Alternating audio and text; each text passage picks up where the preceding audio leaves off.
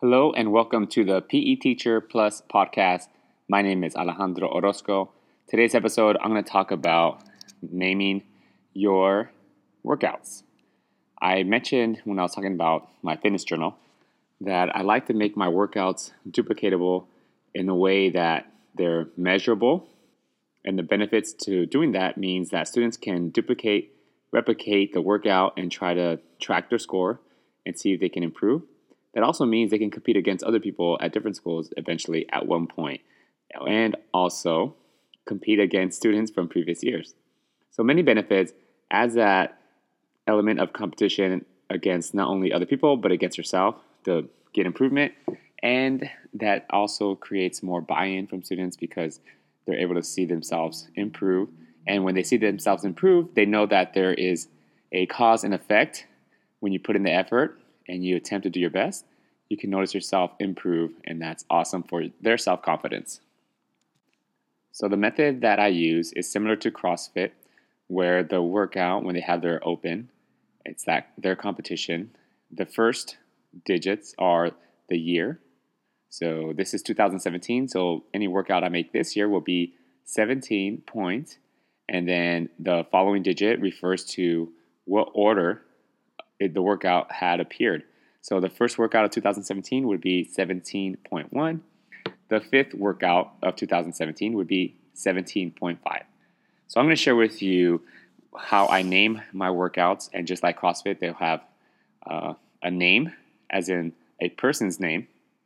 And the reason why I love this and the way I apply it to PE is I name it after a former student.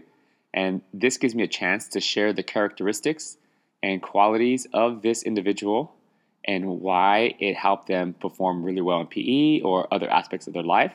So it's just like a mini lesson in character.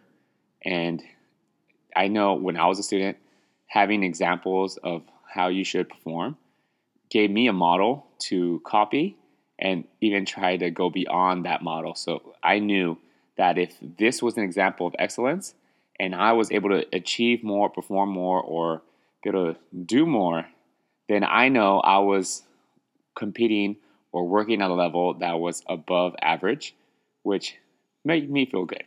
So I'm giving this opportunity for students to see the model and try to exceed the expectations. Now, this is not the approach that every student has when they hear this, but there are students, and we all have these students who love to show how much they are willing to work, how hard they're willing to work, and they always want to impress you. So this gives them that opportunity to shine. So let me go over my example of my workout. And this one was 16.3. So my third workout of 2016, I named it the Catalino. And actually, Catalino was not a former student of mine, but actually a high school classmate of mine. So most of them are named after former students, but if there's a great story that I want to share, then that person wasn't my student, but they showed excellent characteristics or they have a story that many students in my class can relate to, then I can just add them in to one of the workouts. So Catalino was a soccer player, and the first time I met Catalino was my freshman year in high school. So I was in ninth grade, and our soccer coach made every student who wanted to be on the soccer team run on the cross-country team. So cross-country is a 3.1 mile race, and it appeared first in the season, and after cross-country season, it was soccer season. And it was great for the counselors because they can program you to have PE or sports at the last class of the day. So when soccer started, they didn't have to rearrange your schedule. You already were scheduled to have athletics at the end of the school year. So not only did it prepare you for soccer, but it also made scheduling a lot easier. Now, my problem was I was always the goalie because I was the big kid growing up, and I was not a fan of running. Catalino, he played soccer, he was on the field, so he was used to running. Well, we had our very first race at Woodbridge High School in Orange County, California. Woodbridge is actually in the city of Irvine in Orange County. And I got to see Catalino, who nobody knew who this kid was, all of a sudden be leading the pack in this race of over 100 kids from different schools from the area.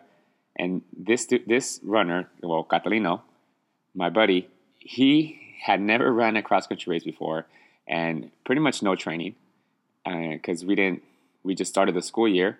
It was like the very first like week or 2 weeks of school, and we hadn't been training because we're incoming freshmen, so we weren't training over the summer with the cross country team.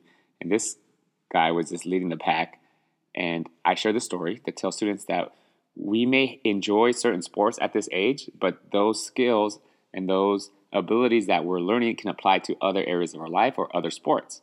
So just to give them that idea that you can translate your skills into other aspects of your life, not just athletic, but also in academic or social settings. And so that's why I talk about Catalino. Well, let me tell you the workout now. And this kind of copies similar workouts I've done at CrossFit. And so here it is. The students do 8 air squats, followed by 8 push-ups. Then they run 1 lap. Now the lap that I have them run is perhaps equivalent to 2 to 3 lengths of a basketball court. So we're not talking about a lap around a soccer field or a track. Not that you can't, just that at my location, we don't have a track or a field. Next, when they return from the lap, then they do 7 squats, 7 push-ups, then run 1 lap. When they return, guess what? They do 6 squats, 6 push-ups, run a lap. So we're descending from 8 all the way down until they're doing 1 squat, 1 push-up, and then their final lap. When they come back in, then they look at the timer, and it's a stopwatch. I always say timer. Look at the stopwatch, and they see their time, and they enter it in their fitness journal. And at my school, every student has a Chromebook, so I actually use Google Classroom to create a spreadsheet where they can track that workout.